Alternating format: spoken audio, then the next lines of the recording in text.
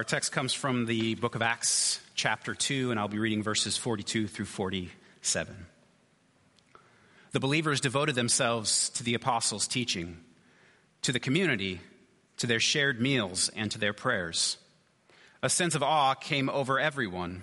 God performed many wonders and signs through the apostles. All believers were united and shared everything. They would sell pieces of property and possessions and distribute the proceeds to everyone who needed them. Every day they met together in the temple and ate in their homes. They shared food with gladness and simplicity. They praised God and demonstrated God's goodness to everyone. The Lord added daily to the community those who were being saved. This is the word of the Lord. Thanks be to God. You may be seated. So as I think about this particular passage of Scripture, and as I think about what it means to live in community, there's an image that comes to my mind. And this image may be surprising to some of you, may go over the heads of others of you who are too young to remember. But when I think of kind of this community that we see in the book of Acts and the longing to be in a community of people who love you, who understand you, who share things in common, this is the image that comes into my head. Like I said, some of you are far too young to understand this. I myself was like 5 years old when this show went off the air. But for those of you who are not familiar with the shows of Cheers, or those of you who avoided it because it was a show that took place in a bar and that just didn't appeal to you, let me give you the basic understanding of this particular television show. So Cheers was a sitcom that took place in a bar in Boston called Cheers. I think there's still a bar in Boston called Cheers right off the common there. The premise of the show is very simple. That this kind of ragtag, disparate community took place in this unlikely place, which is a bar in Boston, right? These people from different walks of life coming together, sharing things together, sharing laughs, sharing jokes, sharing sometimes love, all together in this unlikely place of a bar. This bar became a community where these people from different walks of life, there was a postman, right? And there was, some of you may be familiar with Frasier, right? There was a psychologist, and these people just came together, and somehow like those walls that separate us, based on where we work or how much money we make, all sorts of things, like they kind of came down in this bar in Boston, and these people had a wonderful life together, a community. In fact, sometimes they would give up of their home communities and ignore their home communities to be at this bar in Boston, this community, this place where, as the theme song goes, some of you may be thinking it and humming it in your minds, where everyone knows your name. The theme song for this particular show, right, the hook was, sometimes you want to go where everybody knows your name. And they're always glad you came. You want to go where you can see that the troubles are all the same. Sometimes you want to go where everybody knows your name. I don't think, again, until I was an adult, I watched a single episode of this, but I know the song. Now, right, the idea of sort of this longing and this wonderful community that is found in the unlikeliest of places certainly did not die in 1983 or 85 when this particular show went off the air. If we do a quick survey, and my survey, I'm sorry, ends just a couple years ago because I'm not real up on pop culture. So those of you who are younger and much cooler than I am will have to just fill me in on what's current right now. But we can look at kind of across the years and see these sort of like these shows that show this longing for community that exists in our culture. Okay, here's another one. This is early mid-90s, right? This group of friends who just kind of lives life together. In fact, this show was touted as a show about nothing. And if you ever watched it, or have watched many episodes, you realize it really is a show about nothing, right? They go and wait for food at a restaurant, right? That's the show. And it's It should be boring, but it's interesting, right? But it's this group of people who are not related, who just are a community, and it revolves around their community together as they eat, as they laugh, as they struggle together, as they sometimes get into bad situations together, as they mock others together, right? All these sorts of things of this idea of this community of people who just share in their lives together, okay? Let's go a little bit later. Not too much, right? Some of you are familiar with this show, right? Again, we can think of the theme song, some of you, and the theme songs are about this idea of people who come together, and when things are good and when things are bad, they're together. They share in this kind of life and this journey together, right? This is a very unlikely one where people who don't make much money have wonderful apartments in New York City, but we'll get past the unbelievability of that, right? Or this is the most recent one I could think of. Again, I'm not cool, I'm not hip, I'm not up on pop culture. But again, another kind of show about an unlikely group of people who are coming together to share life and community, and somehow it works because they decided just to be together. This particular one, often by proximity, but they're doing life. Community is something that is sort of ingrained in the human soul.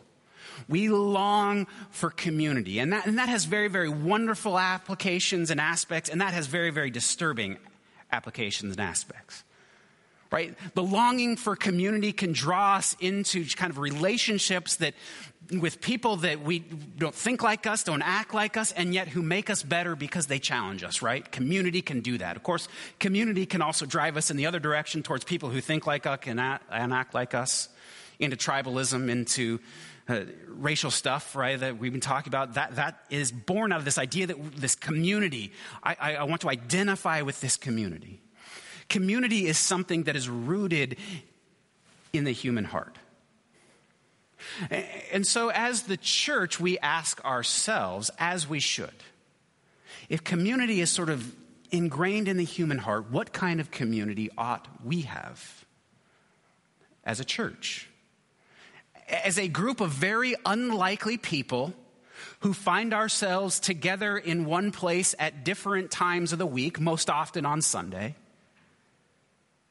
And we ask, what kind of community ought we be? Should we be a Cheers community? Sorry, our bylaws of our particular denomination, we don't drink, so that's not going to happen. We're never going to have a bar in our foyer. I'm sorry if that's what you're hoping for. I can't help you on that one. But the kind of Cheers community of collegiality, we certainly, I don't think, want to be that kind of insular community where everyone who doesn't think like us or act like us is bad. What kind of community do we want to be? And of course, as a people who say we are formed and shaped by the story and the person of Jesus Christ, we also ask the question of what kind of community would God have us be? Because God loves the world. God sent his son to save the world, and God created the church that we might be a witness to God's love and care for the world. What kind of community ought we be? Are we a community that gathers on Sunday morning, sits theater style, and watches somebody else talk as we are doing right now? Is that our primary purpose? What kind of community would God have us be? Obviously for me, since I chose the text and the scripture for this morning, you get the idea that I go to the community that God created. And the way that this community was formed in its sort of earliest stages. Now, I am not a go back to and be the New Testament church kind of person, right? There's a lot of things about their context that we can't do and maybe even shouldn't do.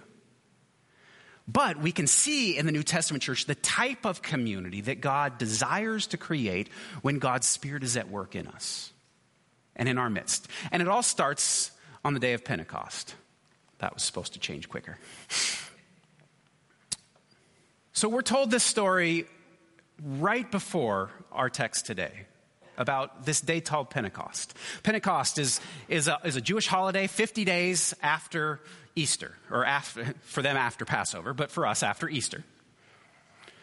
So on Pentecost, what had happened is that about 120 of Jesus' closest followers, his disciples, had gathered together because Jesus had told them, go back to Jerusalem and wait. Wait for the promise. Wait for the thing that I have promised to do among you that will really catapult you into the mission of God in the world. Right? It's interesting, Jesus didn't say, all right, now go and do. He said, go and wait. And so for 50 days, the community of God kind of got together. Those who followed Jesus, they would get together, they'd eat, they'd pray, they'd go to the temple, they'd worship. And then on Pentecost, something happens, right? The Spirit of God comes as the author of Acts visualizes it. The Spirit of God comes in the form of tongues of fire that kind of spreads out. It's a fantastic and amazing story that we'll go over again in just a couple of weeks on Pentecost Sunday. Right, so we read this story and we see that the Spirit of God comes upon the church, right? Before it had just been a bunch of people together in Jesus' name, talking, gathering, praying, hoping, waiting. Right, then the Spirit comes and it says that it fills them. And the story goes that they kind of go out of the room they're in and they begin to just talk about who God is and what God has done as the Spirit gave them ability is what it said. And so they begin to go out there, and then Peter gets up and as the spokesman kind of for the disciples, he gives a sermon that day. Right? He just talks about who God is, what God had done in Jesus Christ, that God had sent Jesus Christ, that Christ had ministered and witnessed and proposed that God is desiring God's kingdom to come, and then people got mad and killed him, and then God raised him from the dead. Right? Peter tells this story that is awesome and crazy and near on unbelievable. And what we're told about Pentecost Sunday is that day there were 3,000 people added to the community of Christ. Let's just do the numbers here real quick. Started with 120. Ended that day as a community of 3,120. That's a pretty good day, right? But imagine the chaos that created in this group of people. Right, a group of 120, you can be close, you can be intimate, and then all of a sudden, 3,000 added. And we have to ask, what kind of community is the Spirit creating? What are they going to do with all these new people? How are they going to live life together as a community that, well, they could fit in one building, but now they can't? Right, so just think about it a moment. If we had 3,000 people if we had 400 people added to our, if we had 200 people added to our number today, we wouldn't be able to fit in this room. Chaos. What are we going to do? How are we going to answer? How are we going to respond? How is this thing going to go forward? What kind of community is God going to create out of this people who we are told are from all over the world? Right? Persians and Medes, Elamites, right? People from Cappadocia, like all over the world, people were in Jerusalem. And now these people who spoke different languages, who had different customs, who had different contexts, all are together. And now they're the thing called the church. And so we ask, what kind of community does the Spirit want to create in their midst? And that's where we get Acts 2:42 through 47. Right? Immediately after kind of this 3,000 were added to their number, this is what we're told was going on immediately following that. This is the earliest iteration of the Spirit at work in the group of people who claim to follow Jesus Christ and be inheritors of God's kingdom. That's what we read in Acts 2:42 through 47. A Spirit-breathed community. So we have a few marks of what that community looked like. The first thing we're told is that the community was devoted to the teachings of the apostles. Right. So what does this mean? Devoted to the teachings of the apostles. Well, if we look at the apostles, they were the people who spent time with Jesus. Right? At the time, to be an apostle, you had to be someone who had spent time with Jesus. Right, so these were the ones who had learned at the feet of the Rabbi Jesus, who had spent time with him, who had talked to him, who had been able to ask him questions, who had had those questions answered, who had gone out on sort of missions with him. And so the people devoted themselves to the apostles' teaching, not because the apostles were great orators, perhaps, not because the apostles were anything really particularly special, other than the fact that they were the ones who had the story. They were the ones who had the story of Jesus. They were the ones who were taught by Jesus, and so they just were teaching it to others. People believed that they were the ones who could help them understand what it meant to live as a person who followed Jesus, as a person of the kingdom of God. So when I think about the modern church and I think of devoted to the apostles' teachings, what I don't mean is that you should be devoted to me or any other pastor for that matter. right? You should just be like hanging on every word that I speak. I know that every word I speak is not riveting, right? My kids could attest to that. Well, you all who listen to me on week to week can attest to that. Sometimes I'm not that interesting, and it's okay. So what I'm not saying is that you should hang on my every word, but what I do believe and say is that as we look at what the church ought to be, it ought to be a place where we care about the story of Jesus. We talked about this last week, right? It is the story of Jesus and nothing else that forms us and informs who we are. Now, I may on any given Sunday talk about what that might look like for us, but next week it might be Sheldon. And it doesn't have to be a pastor, right? It can be any of us who are talking about, who are sharing the story of Jesus. So you only listen to me in as much as I tell the story of Jesus, right? When I tell personal stories, you might go, that's interesting, or that might relate to the scripture, but it's not gospel, that's for sure. Right? They were devoted to learning from the apostles what it meant to be a person who followed faithfully after God. And that's what it means to be devoted to the teach. For us, it means we're devoted to the scriptures, right? We have stories about Jesus. And we're devoted to learning those. How else can we learn to live like Jesus if we don't study how Jesus lived? Right? I could devote myself to something, but if I don't study that thing, I will never live that way. Right?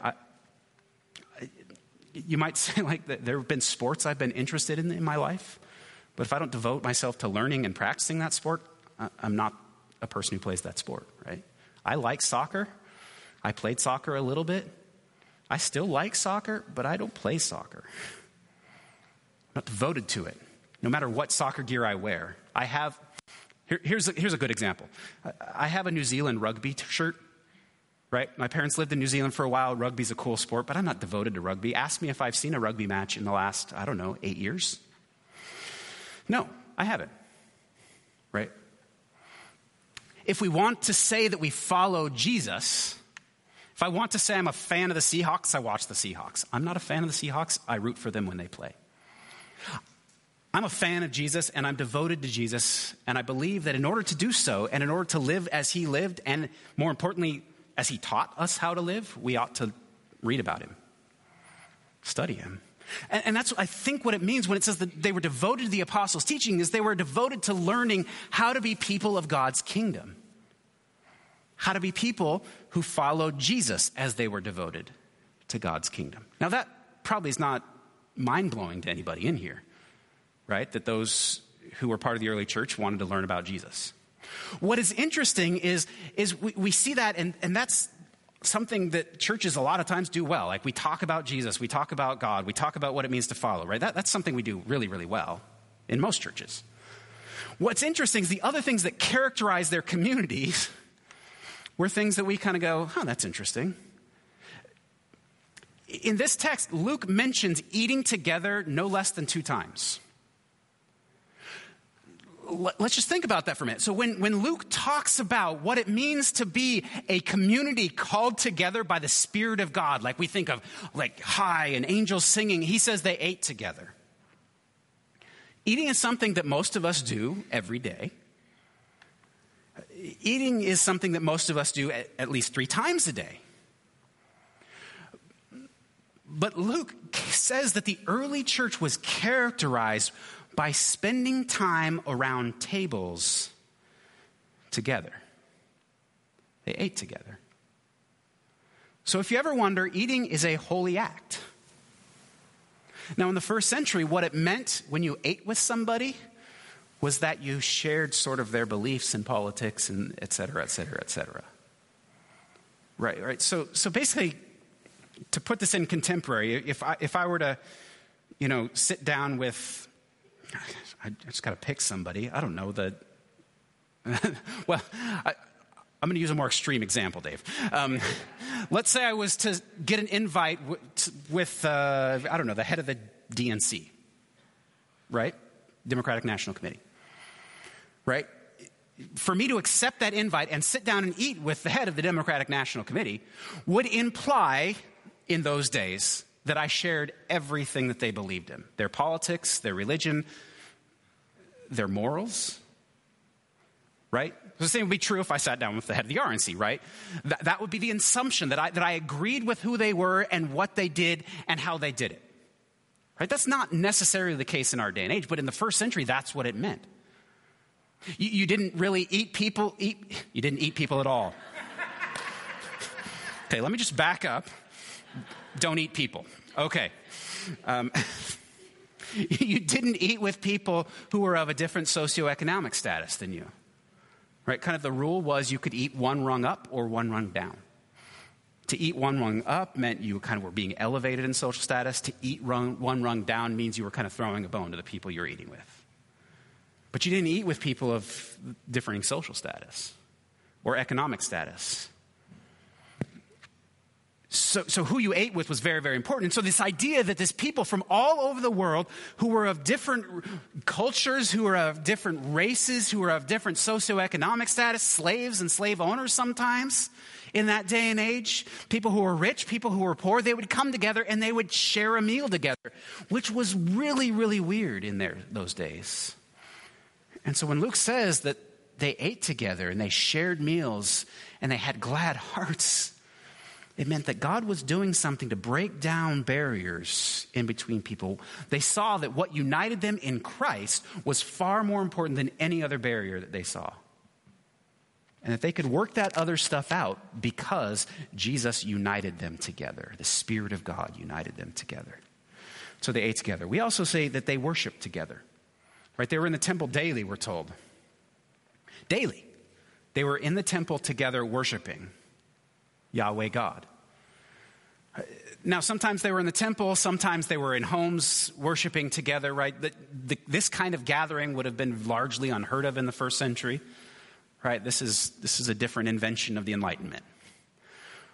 Largely, people would gather together for worship. As they gathered together in homes, they would eat, they would worship, they would sing, they would share, and it all kind of had the context of being in a home together. And again, the same kind of thing is true there. You didn't invite people into your home who weren't like you.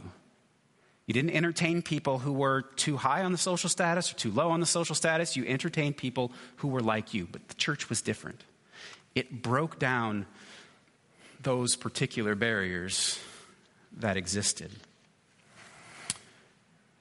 One of the most interesting aspects for me that Luke mentions here about this community that is formed by the Spirit of God is that they had everything in common. Don't blame me. Jesus said it. Well, Luke said it. It's the gospel. It's in Acts. It's scripture.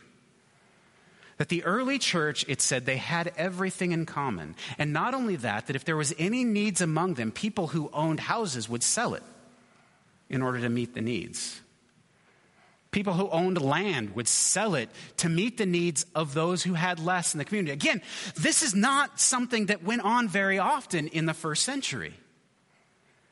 Right? You hung out with people who were like you, which means that people who were like you, they were landed gentry, they owned property, or they were slaves. But there wasn't that kind of like, oh, I'm up here and I see you and I'm going to take care of you.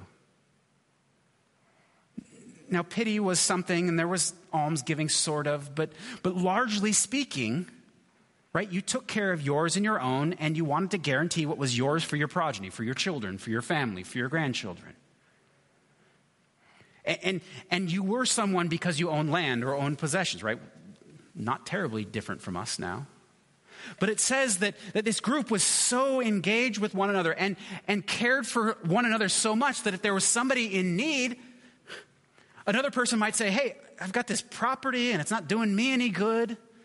I mean, it looks good to have on my name or on my list of assets, but you know what? I'm going to go ahead and sell that so that this person might have enough to eat today and tomorrow, or might have a place to live. Right? So this was a big deal. They held everything in common. It was this idea that what is mine is yours. Right? It may be amazing to you, but this is the most extreme example of that for myself that I can think of. It's for me to say that if you need skis, you can borrow mine. I care about my skis a lot, and I've spent money on them. It's hard for me to loan them out. In fact, I never have. But that's what it meant. It meant that if I ski and I like to slide on snow, but you don't get to, or can't afford it, it's mine. But since you want to use it and you share my shoe size or whatever, you can use it. I know that seems strange. I would much rather lend my car than my skis. By the way, if you need a car, you can borrow mine. But it's that idea of, sorry, this thing's bugging me today. Okay, I think we're all right. But the idea that's going on there is that they saw needs and they were willing to meet those needs however they could. Their own personal possessions were not more important than the needs of the others in the community. And again, remember, we have people who are very, very rich in these communities, but we also have people who are slaves, who have nothing in these communities. And really, the story, this first part of Acts is this: there's lots of these stories of selling to make sure that someone who had less could have enough. It wasn't acquisition for the sake of acquisition. It was, I have enough. I want to make sure someone else has enough. And so if I have too much, I'm willing to give it to those who don't have enough. So it was a community that was characterized by generosity, self-giving generosity, I might say.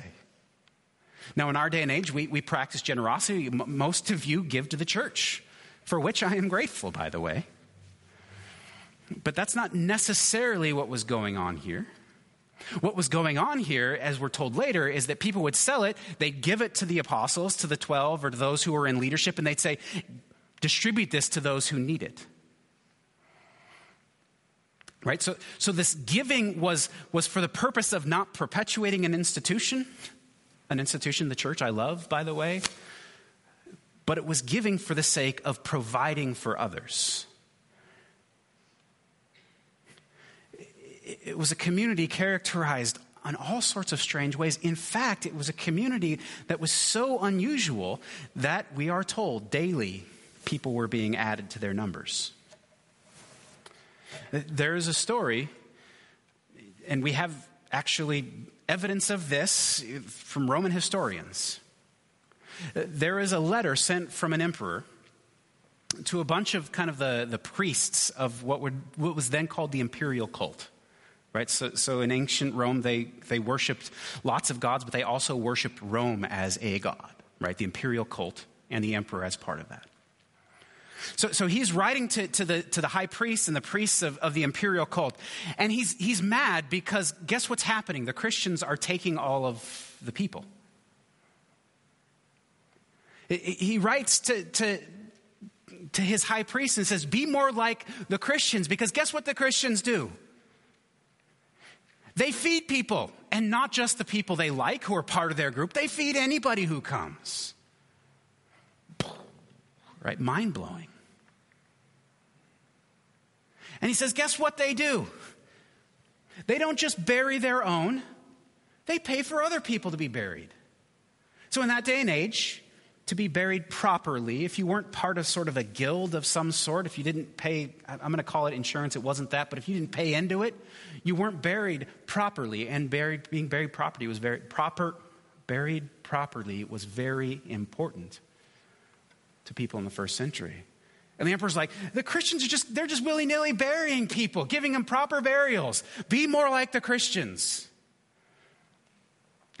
He gets mad at them because they're taking care of the sick. So again, epidemics happened. People got sick in the first century. And what would happen in cities when people got sick in the first century is that the people who had money would leave. They'd go to the countryside because cities were not very clean places. They'd get out so that they were free from kind of catching whatever plague might be moving through the city. But the emperor's like, those Christians, they're weird. They stick around. And they care for the people. Not just their own. They do that pretty well. But they're so caring, they care for even people who aren't a part of them. Like there's this idea that even sort of the emperor at this point, who considered himself an enemy of the church and of what the church stood for, said, be more like them because they've got it right. All the people are coming to them because they're nice, they're kind, they're caring, they're loving, not just for their own, but for everybody. Now, he didn't speak that with reverence for the church. He said, they've got it right. We've got to copy them. I'm not suggesting that we should just be nicer, although we should be nicer. I don't think that's the answer. That's not a Spirit-formed community. That's just a community of nice people. But when the Spirit was in the midst of the early church, God did something that created this community that not only cared for and loved and enjoyed being with one another, but cared for and loved the people around them. It's the kind of community that we read about and go, man, I'd kind of like to be a part of that. Even as we're in the church, we might say, I'd kind of like to be a part of that community. Again, do we go back and say, well, to be this kind of community, we just need to eat more? I'm all for eating more. I like eating. I like sharing meals together with all you. All y'all, is that a thing? I think that's a Southern thing, all y'all. And that's a great idea. But again, what's going on here is that this is a community that is formed by the Spirit of God. And it's the Spirit of God in work in individuals and in community that's creating this kind of culture and ethos of generosity, of love, of care, of mutual concern. So yes, do we need to be more loving and caring? Should we eat together more? Absolutely, because community does not happen by accident. But that God desires to form even in us, as we submit to God, the kind of community that people look at and they say, I may not agree with what they believe, but there's something going on in there that causes them to be this way. And we say that's the Spirit of God in our midst. The Spirit of God draws us together and does not push us apart. The Spirit of God desires people to come and to experience the goodness of God in community, not be isolated individuals. We have tended to push our spirituality inward at the detriment of the community. Instead of allowing God to bring us together, sometimes with people we get angry at. I don't know if you've ever gotten angry with me. I hope so. Just because I hope that we're human and have a close enough relationship. Because anyone I've had a relationship with, I've gotten angry with at some time. It's okay. It's okay to be angry. It's okay to disagree. It's okay to disagree with me. I hope you know that, but I think it should be said from up here. It's okay to disagree with whoever's standing behind, this music stand or at this pulpit. It's all right. We will disagree. We might even disagree theologically. I can guarantee you that you don't agree with absolutely everything I agree with theologically, and I don't agree with everything absolutely you agree with. And it's okay. Why? Because we are here around one thing, and that is Jesus Christ and the Spirit that brings us together. And we desire to walk together to find what it means to live as a people of God. And I guarantee you cannot do that without other people. We can't do it alone. If you're stranded on a desert island, okay, God's grace is sufficient. But when there's so many around, we can't do it alone. And so what characterizes the church in the early parts of its life together is this community life together. This, what in our kind of growing together stuff we're calling warm community. Not just a community of individuals who gets together to sing silly songs every week. It's not just a community who gathers together to listen to some guy speak and say, I'm going to take my own interpretation and go home. It's a community that shares things together. It shows genuine concern for one another. That notices when others are gone. That prays when others is hurting. Oh, gosh, my grammar is horrible this morning. Prays for others who are hurting. That eats together because walls are broken down around a table. That cares for one another. That says, if you are going without, I probably have more than I need. And I desire to share that with you that you might have enough. Because while there may not be enough in this world for everyone to be a billionaire, I can guarantee you there's enough for everyone to have enough. To have our daily bread, as it is in the Lord's Prayer. That's the kind of community that we see in the first century. That's the kind of community that as we go on in the first, second, and third centuries, the people are constantly calling the church back to, right? Calling back to what it means to live together in community, in shared vision, shared value, in shared love for one another and love for those around us. Would it be great? I know this is kind of strange. If there was a show about a community that happened in the church where everybody knows your name and they're always glad you came because you want to go where you can know that the troubles are all the same. I mean, sometimes you just want to go where everyone knows your name. Wouldn't that be great if this was the place? Because I think that's what God desires for us. Whether it be in a large group gathering like this or in a small group you're a part of, a Bible study you do, a Sunday school class you have. We want to be the place where God's Spirit has formed us such that the community is warm. We're glad to see each other, glad to help each other, and sometimes even glad to be corrected by one another as we go, I need help sometimes to see the right path. Wouldn't that be great if we could sing that jingle about us? The chorus, the verses are weird, but the chorus for sure. Wouldn't that be great if this was that kind of place where all were welcome? All were welcome on this journey towards Christ and knowing God. Wouldn't that be great if this was that kind of community?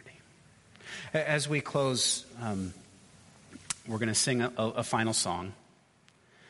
And it's a song that was actually written by someone in this church. They no longer attend, they've moved. But it was written by somebody in this church about the kind of community that they longed to see and did see in this place. And so we're going to sing this morning, not necessarily as hooray for us.